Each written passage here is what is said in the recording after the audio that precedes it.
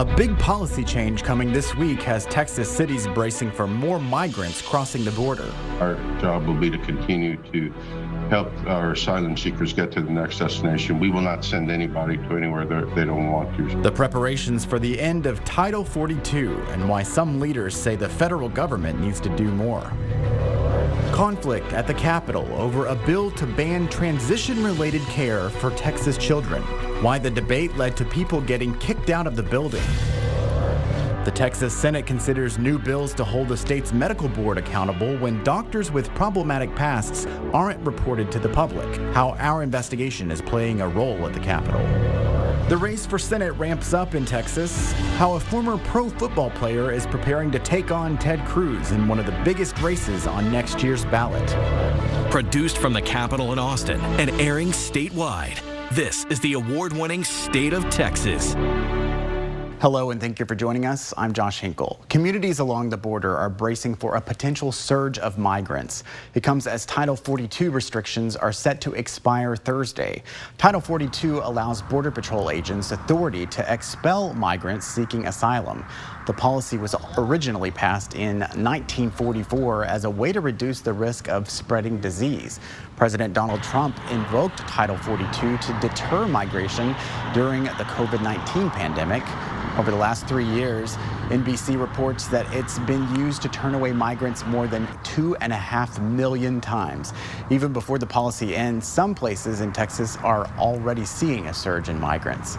On Monday, the city of El Paso entered a state of emergency. Skylar Soto looks closer at how city leaders there are preparing for what could happen when Title 42 ends. They're not coming to El Paso. They're coming to move to come to the United States. There is no doubt that the immigration process is broken. After Mayor Oscar Leeser's state of emergency, migrants continue to flood the streets of El Paso. City leaders say they are expecting 12,000 to 15,000 people to cross when Title 42 ends. Coming to the United States, and our job will be to continue to help our asylum seekers get to the next destination. We will not send anybody to anywhere they don't want to. So we'll interview and make sure to send them. The mayor saying how important it is to decompress the community by preparing vacant EPISD schools and, if needed, the Civic Center with the money collected from the federal government. We have received $22.5 million to be able to do the job today. We still have $15 million that we'll continue to use. This is not on the back of the local taxpayers. The goal is to help these migrants get to their next destination. And it's not just about transporting those that don't have a means to get to the unsponsored. It's about transporting people to other hub locations so they can get a flight out of other airports. So it might come across as two different transportations, but that's what the key is. It's to decompress here locally and to get them onto a transportation hub where they can connect easier with flights. That was Skylar Soto reporting from El Paso. The end of Title 42 has communities all along the border preparing for a surge. Homeland Security Secretary Alejandro Mayorkas spent 2 days visiting part of the Rio Grande Valley. He met with local leaders and Border Patrol officials as they brace for the end of the policy. Mayorkas says the Biden administration has plans in place to respond to a potential surge of migrants. The administration announced that they will deploy 1,500 active duty troops to assist Border Patrol. But the administration faces critics from both sides of the aisle who say that's not enough. Senator John Cornyn believes the administration is unprepared for a likely surge. After saying that the border is secure, then to send 1,500 active duty military to the border is just an empty symbolic gesture. So I'm afraid that we're going to see what has been a flood of humanity coming across the border turn into a tsunami. Cornyn said the administration has to do more to signal that people who cross the border illegally won't be able to stay in the country. The state is ramping up inspections along the Mexico border. The governor ordered the Texas Department of Public Safety to inspect big rig traffic. It's happening at Veterans International Bridge in Brownsville. Truckers have reported being stuck for hours. The inspections are expected to run through Sunday. The governor's office has not announced any other plans related to other ports of entry after the Thursday deadline. Also on Thursday, a decisive deadline at the state capitol. It's the last day the Texas House can consider House bills on second reading. In short, A lot of legislation will die that night. Traditionally, we've seen a lot of tense moments in the chamber before that midnight deadline. We saw a lot of tension Tuesday in the House chamber as lawmakers tried to take up a Senate bill that would ban transition-related health care for minors. As debate started on Senate Bill 14, protesters in the House gallery started chanting in opposition to the legislation. That led Speaker Dade Phelan to ask the Sergeant-at-Arms to clear the House gallery. A few moments later, we saw some protesters being forced out of the hallway outside the chamber. Supporters and opponents of the legislation gathered in the Capitol Rotunda, many raising their voices in protest. Eventually, DPS ordered all of them to leave the building. But lawmakers quickly worked to get the bill back on track, and on Friday's House calendar, it brought back people for and against the bill. Capitol reporter Ryan Chandler looks closer at the debate. He's the kind of person that from age 5, when he walked into the room, teachers would say, "Your child's smile lights up the entire room." For Sarah Morales' son, gender transition care was not just life-changing, but life-saving. He had been self-harming and starving himself and doing a number of different destructive things to his body because he felt like he was trying to force himself to be okay. Born female, she says her son's image didn't fit his identity. They made the difficult decision to transition with testosterone. He was thriving again, and this was because he was allowed to move into presenting himself in a way that felt congruent with how he felt in his head. Those steps will likely be illegal for minors like him after this legislative session. Senate Bill 14 would prohibit doctors from providing minors with surgery that adds or removes genitals, puberty blockers, or hormones like testosterone or estrogen. And it would require minors currently transitioning to wean off their current medication. Because the politics now has become more important than the science. As a medical doctor, Representative Tom Oliverson says his bill will better protect children. You're taking these kids with a mental health condition and totally normal anatomy, and you're destroying that anatomy forever and all time, under the theory that it's somehow going to completely resolve their mental health problems. And the reality is that is not true. On the House floor, a series of procedural objections from Democrats stalled the bill. The gallery tense, but tame, as Texans awaited a decision all say could mean life or death. And late Friday afternoon, that bill stalled after a rare point of order raised a procedural objection which sent it back to the Public Health Committee. It will be there for some cleanups, and then it will be back next week, according to the chairman of the Calendars Committee, Lubbock State Representative Dustin Burrows. He said it will come back up, it will not be watered down, it will pass, and it will become law. At the state capitol, I'm Ryan Chandler. The debate in Texas over transition-related care mirrors what's happening in several other states. On Monday, Oklahoma's governor signed a bill into law banning gender transition surgeries and hormone therapies for anyone under age 18. Several other states passed bans just in the past few weeks, joining others that already had them in place. The states highlighted on this map have passed laws or policies that banned gender-affirming care for people under the age of 18. More than a dozen other states are currently considering a ban. We deserve a senator whose team is Texas. But Ted Cruz only cares about himself. A battle for one of Texas' U.S. Senate seats is heating up. A former NFL player is looking to take on Ted Cruz. How the senator is responding to the challenge. Our team testified about doctors with problematic pasts and the transparency troubles surrounding patient safety in Texas. Still practicing. An update to our investigation coming up. You don't have to be embarrassed by our senator. We can get a new one. A major development this week in the 2024 race for U.S. Senate. Dallas area Congressman Colin Allred announced he wants to challenge Senator Ted Cruz. Allred is a former NFL player who's serving his third term in Congress. The announcement came in a video released online. In the video, Allred highlighted his bipartisan work in Congress, including legislation to help bring high-tech jobs to Texas. He also criticized Cruz for focusing on culture war issues that divide Texans. We deserve a senator whose team is Texas. But Ted Cruz only cares about himself. You know that. Allred took several jabs at Cruz's past, specifically his actions during the January 6th Capitol attack and his trip to Cancun during the 2021 February freeze in Texas. Politics reporter Monica Madden had the chance to talk to Senator Cruz and asked him to respond to the criticism. You can always expect Democrats to be attacking and to be criticizing. I can tell you what my priorities are, and they're three things: jobs, freedom, and security. The reason those are my priorities is those are the top priorities for Texans.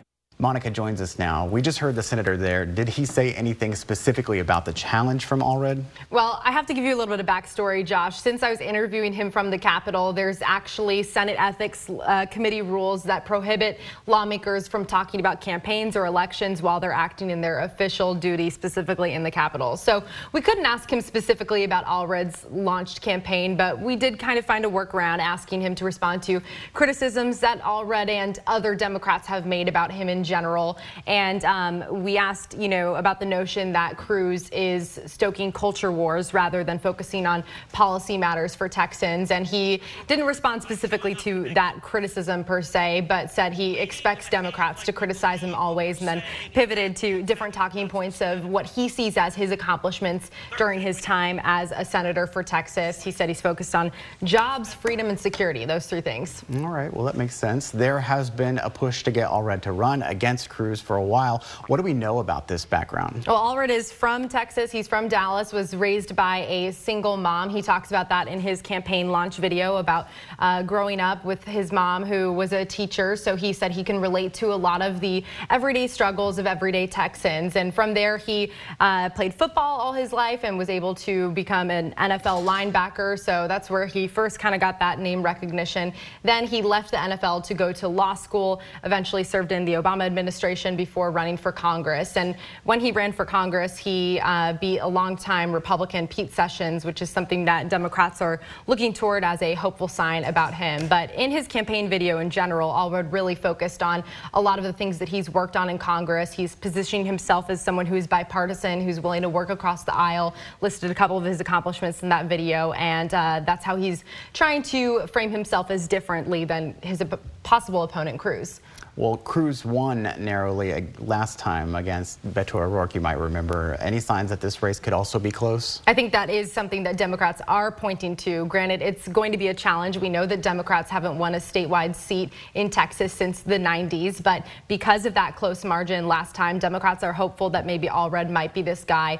Granted, it might be difficult to replicate the type of campaign we saw in 2018. There's different factors now, but Allred is someone who has had a fundraising ability. When he was running against Sessions, who was a longtime Republican incumbent in that seat, he did outraise Sessions, so Democrats are hopeful about that. And he just announced that within the first 36 hours of launching the Senate campaign, he raised $2 million. So as we know, you need money to run a campaign in this state. All right, Monica, thank you very much. Thanks for having me. The Texas Medical Board is supposed to protect patients from doctors with problematic pasts, but our investigation found that's not always happening. I think you've been a great service to the people of Texas with what you've written about and is exposed. The new bill's making progress at the Capitol to hold the board accountable. And later, a loophole in Texas law makes it nearly impossible for families to get answers in criminal cases when a suspect dies. Why that loophole could soon be closed.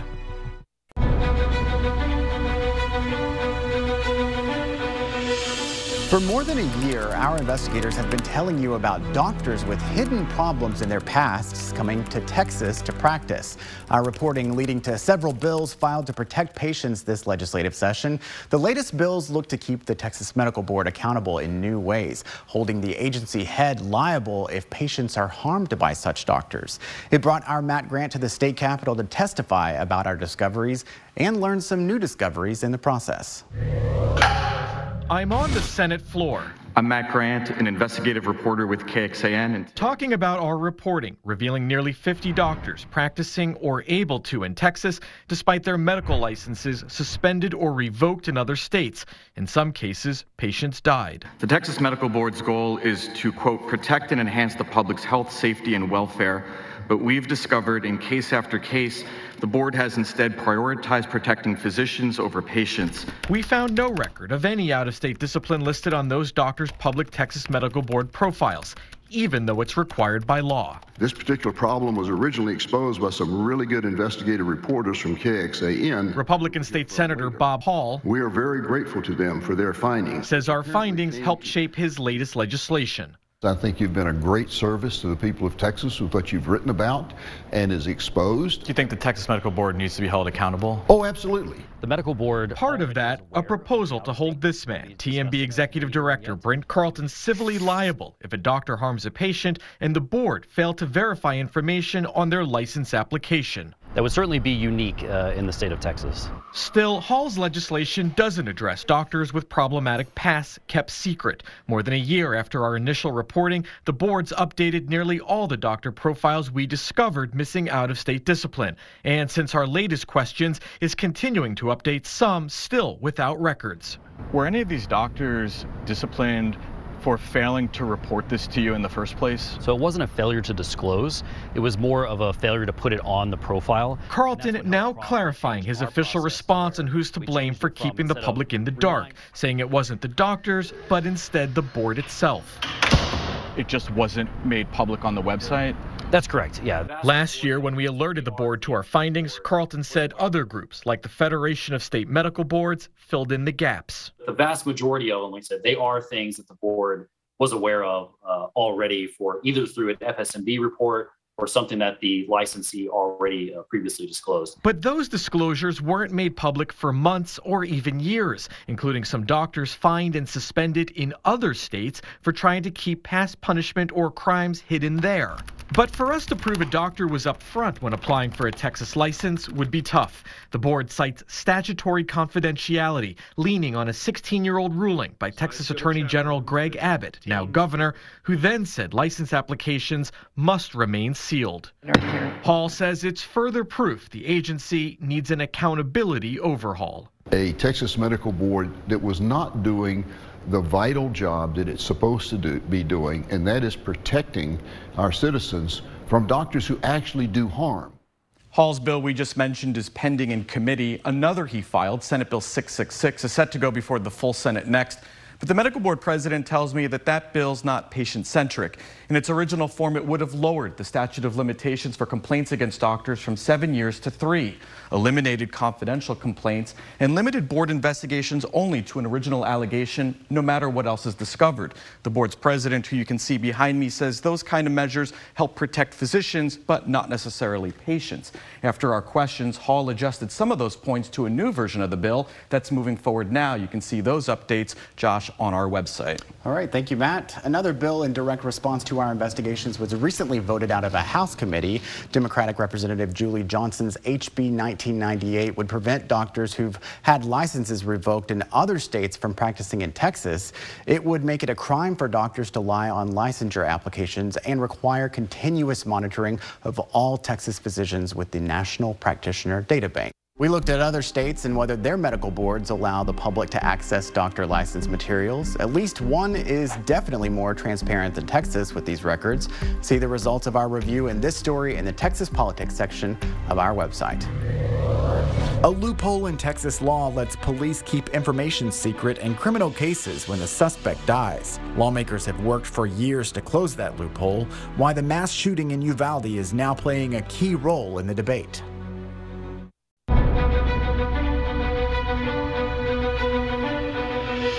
3 weeks shy of the one-year anniversary of the Uvalde mass shooting, the Texas House approved a bill to end the state's so-called dead suspect loophole. Currently, Texas law gives police discretion to withhold information in criminal cases that haven't gone through the court process. It applies to the case of Uvalde, where records about police response are still not public since the suspect is dead. The bill's author has been working on this bill for years, but says renewed urgency helped him get support, including the House Speaker. I think after the investigation that we conducted in Uvalde in the wake of the tragedy there, it really crystallized the need to close that loophole. The issue with it became extremely pronounced during that investigation because what we needed were the facts. We needed the documentation. We needed the videos. We needed to know what happened. The bill does allow exceptions for active investigations, so if it were to become law, the records related to the Uvalde shooting would still be sealed as long as the DA's investigation is ongoing.